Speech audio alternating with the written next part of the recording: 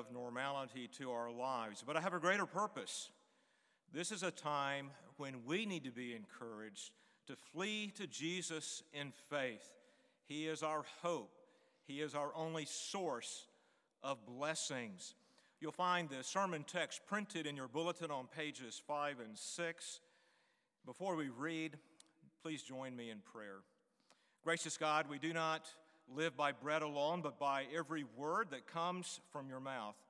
Make us hungry for this, your word, that by your all-sufficient grace, it might nourish our souls today and establish us more firmly in the gospel of our Lord Jesus Christ, in whose name we pray. Amen. Now God's word for God's people, Deuteronomy chapter 27, verses 1 through 13. Now Moses and the elders of Israel commanded the people, saying, "Keep the whole commandment that I command you today.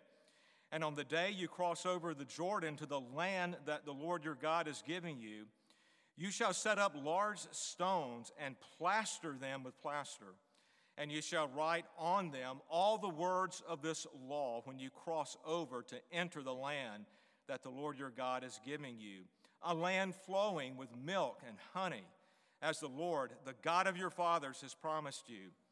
And when you have crossed over the Jordan, you shall set up these stones concerning which I command you today on Mount Ebal, and you shall plaster them with plaster. And there you shall build an altar to the Lord your God on the altar of stones. You shall wield no iron tool on them. You shall build an altar to the Lord your God of uncut stones, and you shall offer burnt offerings on it to the Lord your God. And you shall sacrifice peace offerings and shall eat there.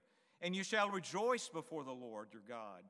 And you shall write on the stones all the words of this law very plainly. Then Moses and the Levitical priests said to all Israel, "Keep silence and hear, O Israel, this day you have become the people of the Lord your God. You shall therefore obey the voice of the Lord your God, keeping his commandments and his statutes, which I command you today." That day Moses charged the people, saying, "When you have crossed over the Jordan, these shall stand on Mount Gerizim to bless the people, Simeon, Levi, Judah, Issachar, Joseph, and Benjamin. And these shall stand on Ebal for the curses, Reuben, Gad, Asher, Zebulun, Dan, and Naphtali." The word of the Lord is eternal. It stands firm in the heaven. It revives the soul.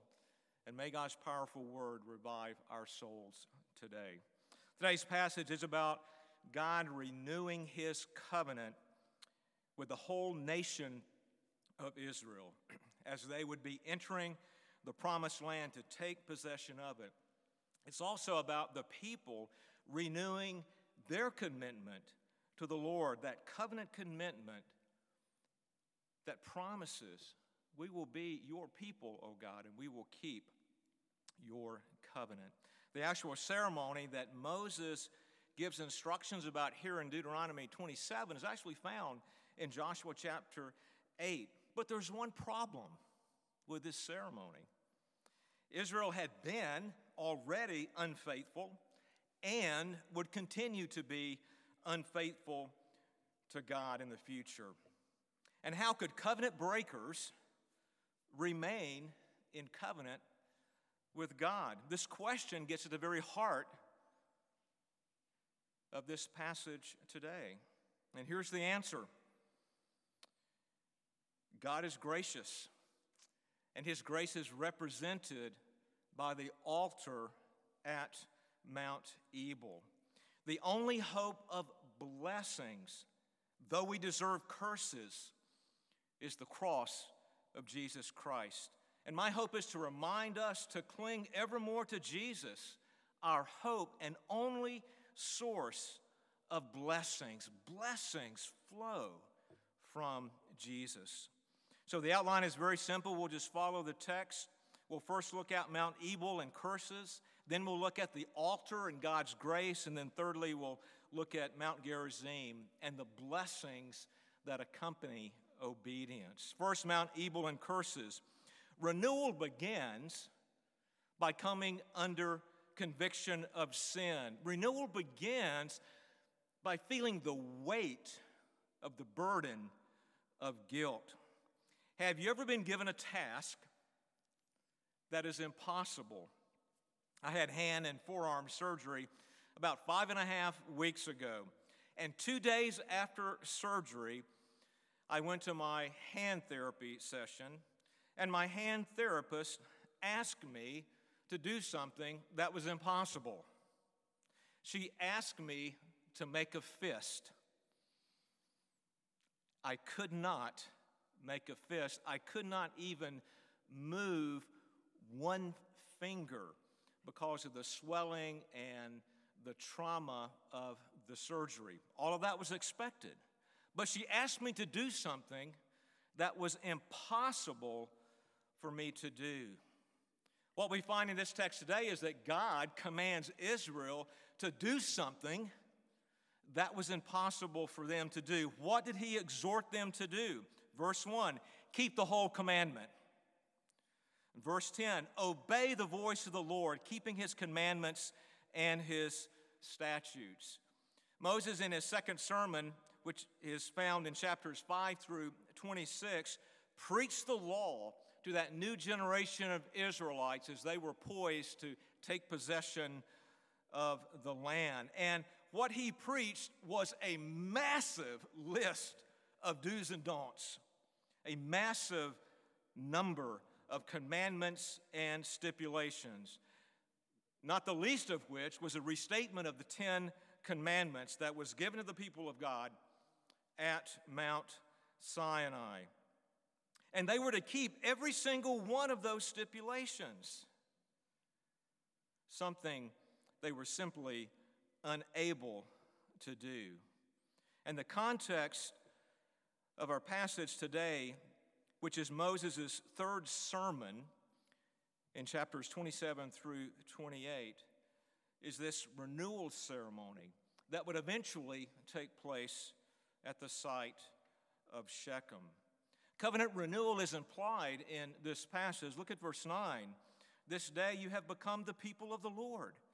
Now we know that on that particular day, either the day that Moses gave these instructions or the future day in Joshua 8, that the people were not being constituted as the people of God. They had already been constituted as the people of God at the foot of Mount Sinai at Horeb. And what this means, this day you have become the people of God, is really a statement about renewal, being renewed. God recommitting to be our God, the people recommitting to be his people. Verse 2, along with Joshua chapter 8 and verse 30, sets the stage for the ceremony. Verse 2 says, on the day you cross over the Jordan. We shouldn't take that to mean the very day they cross over there to have this ceremony. We know that's not what happened. If we look at Joshua 8, it was some days after they crossed the Jordan. It was after Jericho fell. It was after the victory at Ai. And so what that statement means is that when or after you cross over, when you actually go into the land, that's when you need to recommit yourself to be my covenant people. We also learned something else. We learned the place of this ceremony. It was to be at Shechem, as we see in Joshua 8. What's interesting about Shechem, if you turn to Genesis 12 and verse 6, you'll find that when God called Abram at that time to leave Haran and to go to the land that he would show him, Abraham is led to Shechem, right in the middle of the Canaanites. And there God makes this promise of land to him. There, right in the middle of the Canaanite territories, Abraham builds an altar to God, saying, this is God's land, and he has given it to his people. It is fitting that the backdrop of this covenant renewal ceremony that we find here in Deuteronomy 27 and later in Joshua 8 is a backdrop, is at Shechem, where God first made his covenant promise to Abraham.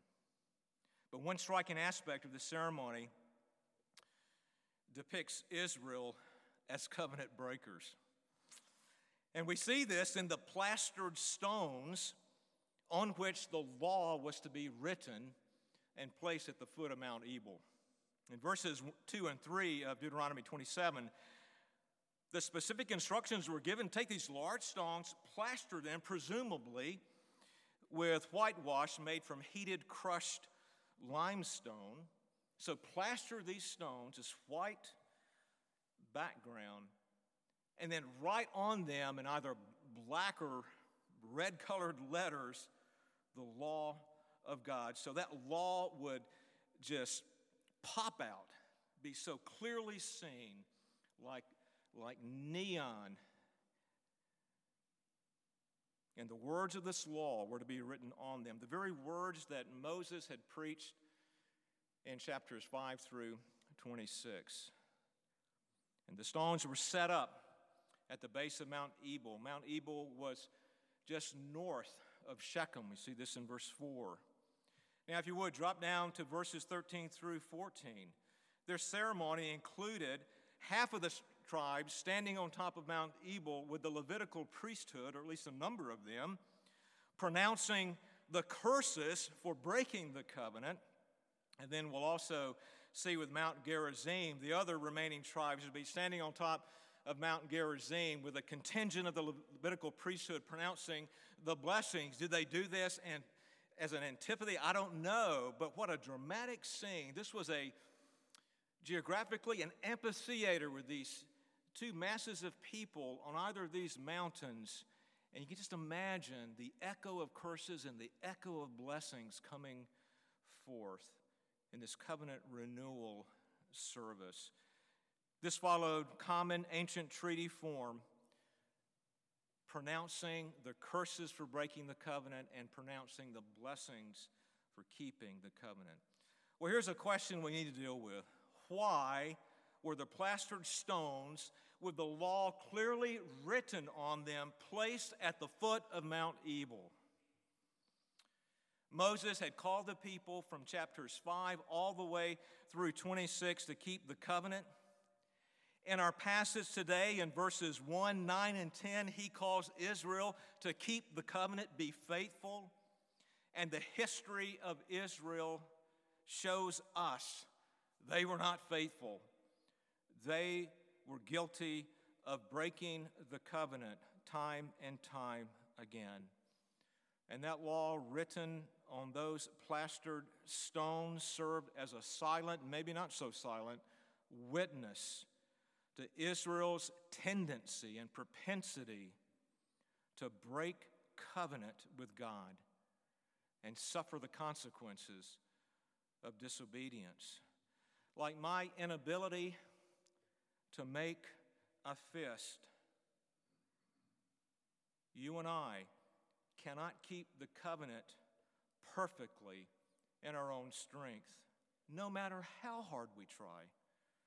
The law witnesses to our inability to meet God's standard, that standard of perfection that we find in Jesus' words in Matthew 5:48. At the end of the service, we'll sing a wonderful hymn. But one of the lines in that hymn goes like this: prone to wonder, Lord, I feel it, prone to leave the God I love.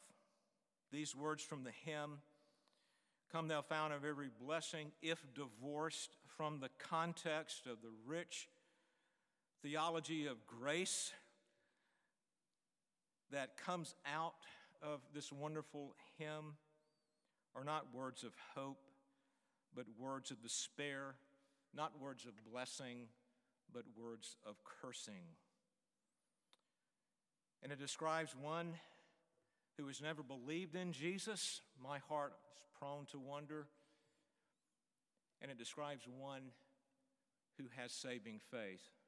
Like me, my heart is prone to wonder. I struggle leaving and turning from the God I love. Renewal begins with making that confession. I break the covenant. I wander from God. I leave the God I love. But is there hope? Second, the altar of grace. There is hope in God's grace represented by the altar. Renewal begins with feeling the weight of our guilt, and that drives us to the cross. I found it impossible to make a fist 2 days after surgery, as I spoke about earlier. My hand therapist, however, did for me what I could not do for myself. She took my hands and put hers around my finger, and she made a fist for me. Moses shows us that God does for us what is impossible for us to do for ourselves, chiefly to obey the law and to deal with our guilt. The altar was unique, verses 5 and 6. The blueprint given to build the altar included using only uncut stones, stones that were natural, where man had not wielded an iron tool or modified them in any form. The natural stones had not been subject to or tainted by human work at all. And this altar constructed in this way represented that it's God's work alone that deals with the problem we encountered at Mount Ebal. God remedies that pronouncement of curse, that just, deserved pronouncement of curse on us. The burnt offerings and the peace offerings to be offered on this altar point to what only God could do, provide a once-for-all sacrifice for atonement and for reconciliation. Mount Ebal's pronouncements and the law's witness fall like an unbearable burden on our backs to bear. This comes out beautifully in John Bunyan's wonderful work, Pilgrim's Progress, where he describes God's remedy for poor Christian who so felt that weight of sin on his back. Let me just read a few words from Bunyan. Now I saw in my dream that the highway up which Christian was to go was fenced on either side with a wall, and that the wall was called salvation. Isaiah 26:1. Up this way, therefore, did burdened Christian run, but not without great difficulty, because of the load on his back. He ran thus till he came at a place somewhat ascending, and upon that place stood a cross, and a little below, in the bottom, a sepulcher. And Christian found relief from that burden.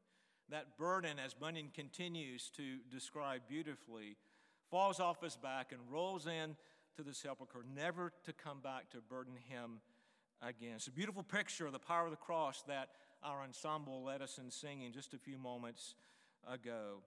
It's a powerful reminder of the empty tomb and the resurrection that we'll be celebrating in a couple of weeks. Jesus conquering sin, death, and Satan.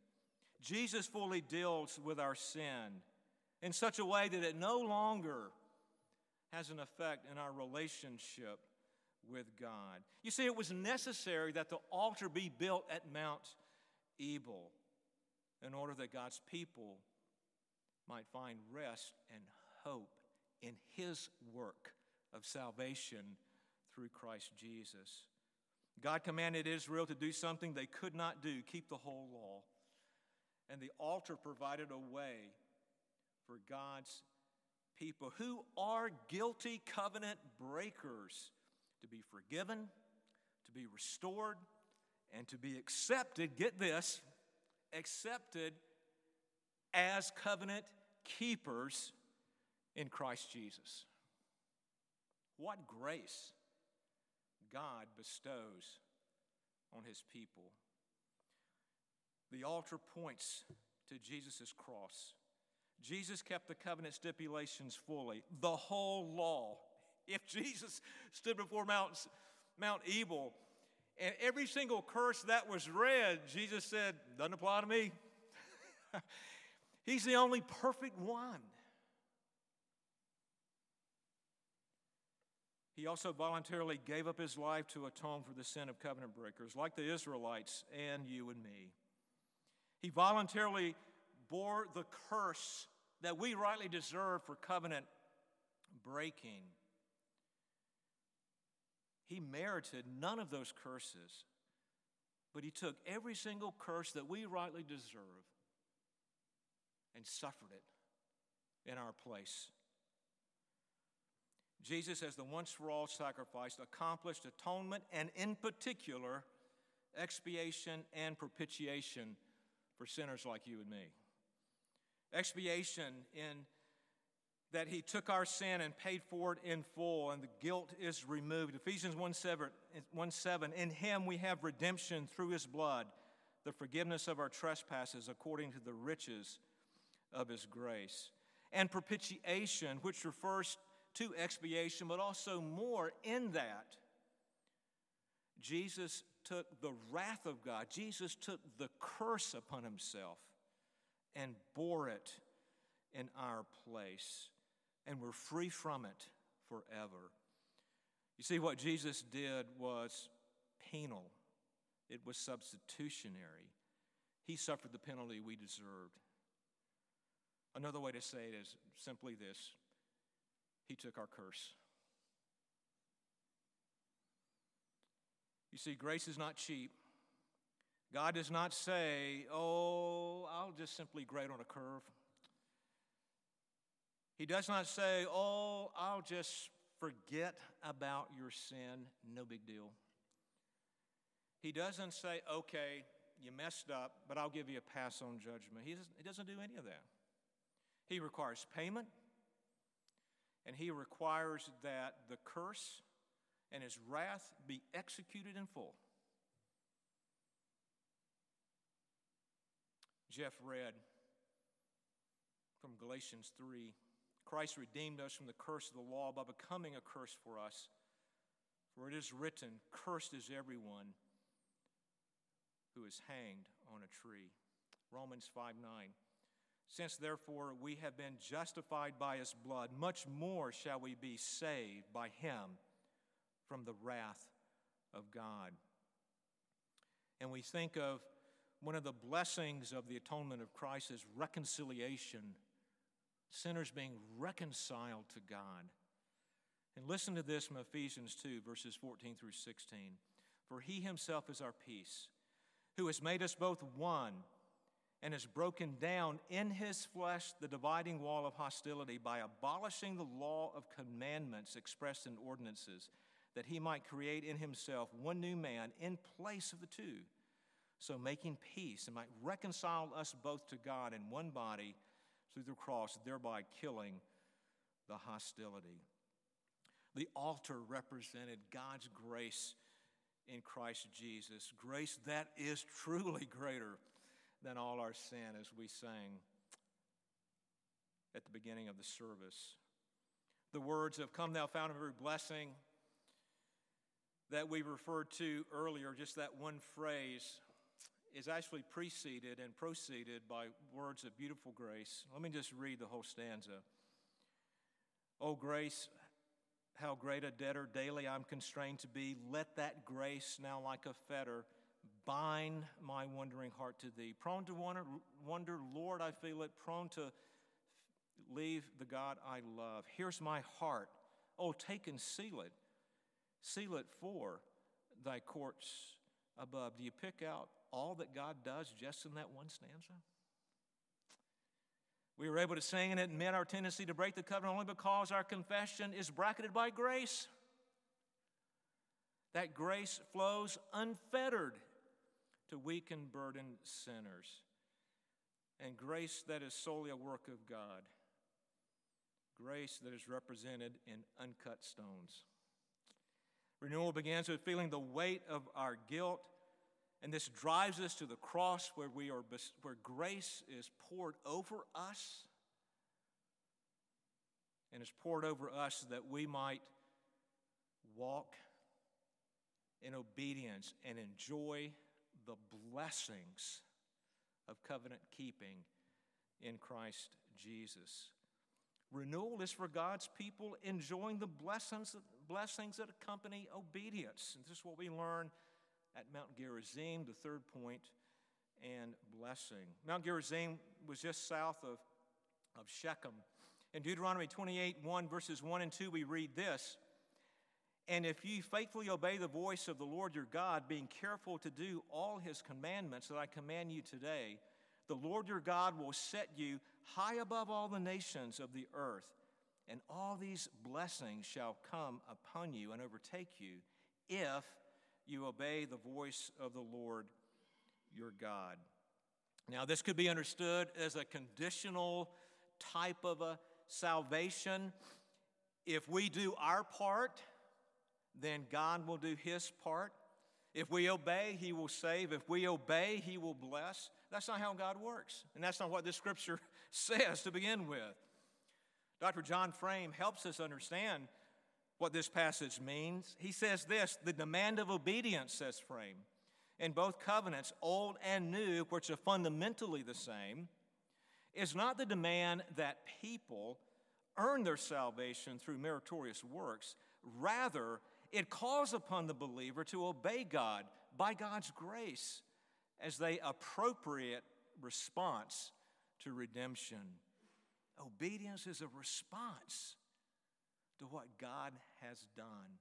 And Paul teaches that we're not saved by our good works, by our obedience, but we are saved for good works. Ephesians 2:8 and 10, "For by grace you have been saved through faith.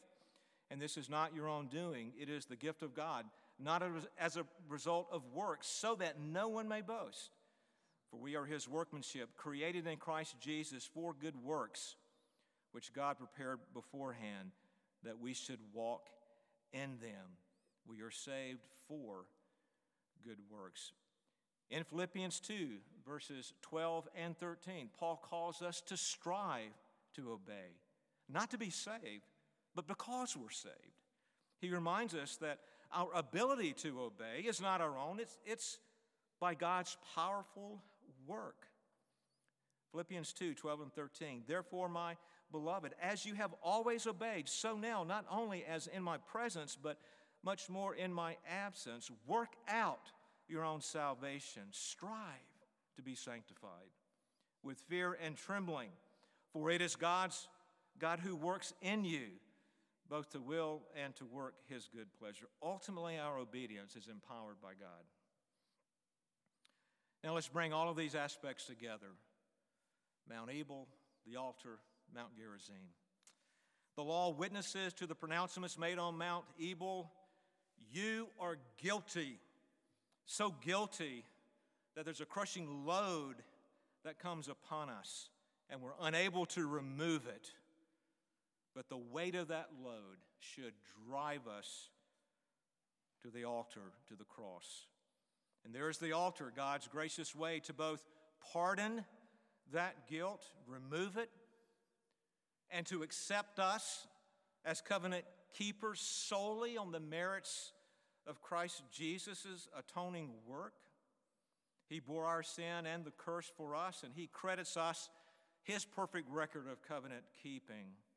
And then there's Mount Gerizim, this new reality for God's renewed people, the benefits of Christ's redeeming work is the ability that we have to respond to God's gracious work through faith in Christ and enjoy to walk in the blessings of covenant keeping. Over the years, I've officiated many marriage or a number of marriage recommitment services. The husband and the wife, after many years of marriage, they want to recommit to their marriage vows. It's always a special time. They basically say to one another, "I'm still committed to you, and I'm still committed to keeping my covenant vows." This text today calls us to consider that this is what God does in renewal. He says, "I'm still committed to you, even though you're so weak and frail, and your hearts really are prone to wander from me. but I'm committed to you. And that altar proves it. The cross proves it. And then we come and receive his forgiveness, and we're reminded of being free from the curse. We're reminded of God empowering us through the grace of Jesus Christ to walk in obedience. And this new reality is now walking in obedience and enjoying the blessings that flow from Christ. We sing at Christmas this Isaac Watts carol. I was almost tempted to sing it this morning, but I'll just simply read one part of it. It's a good reminder of the lessons about renewal. No more let sins and sorrows grow, nor thorns infest the ground. He comes to make his blessings flow, far as the curse is found. Far as the curse is found. Far as the curse is found. Renewal is being crushed by the burden of guilt. Renewal is being so crushed that it drives us to Jesus, and we flee to him and find freedom and forgiveness. And in renewal, we find the ability to respond to that amazing redemptive work of Christ given to us by grace and through faith, by walking in obedience and enjoying the blessings. You see, Jesus really does come, that his blessings would flow wherever the curse is found. Our only hope of blessings, though we deserve curses, is the cross of Christ. And let us look to Jesus in faith, and by his grace, walk in the blessings that accompany covenant keeping. Let us pray. Father, we do give you thanks for your powerful grace that is ever flowing and powerfully working. And I pray, Heavenly Father, that you would so work that grace, if it means one who has never trusted you, that you would be so pleased to draw them to yourself in saving faith. But it may also mean, and means for so many of us, a part of this service, oh Father, that you would be pleased to pour out your grace to renew us, that we would ever flee to Jesus and find freedom and forgiveness and power to walk in obedience and enjoy the blessings of covenant keeping through Jesus Christ. So, Father, we ask you to work. It's your work. And we thank you for it in Jesus' name. Amen.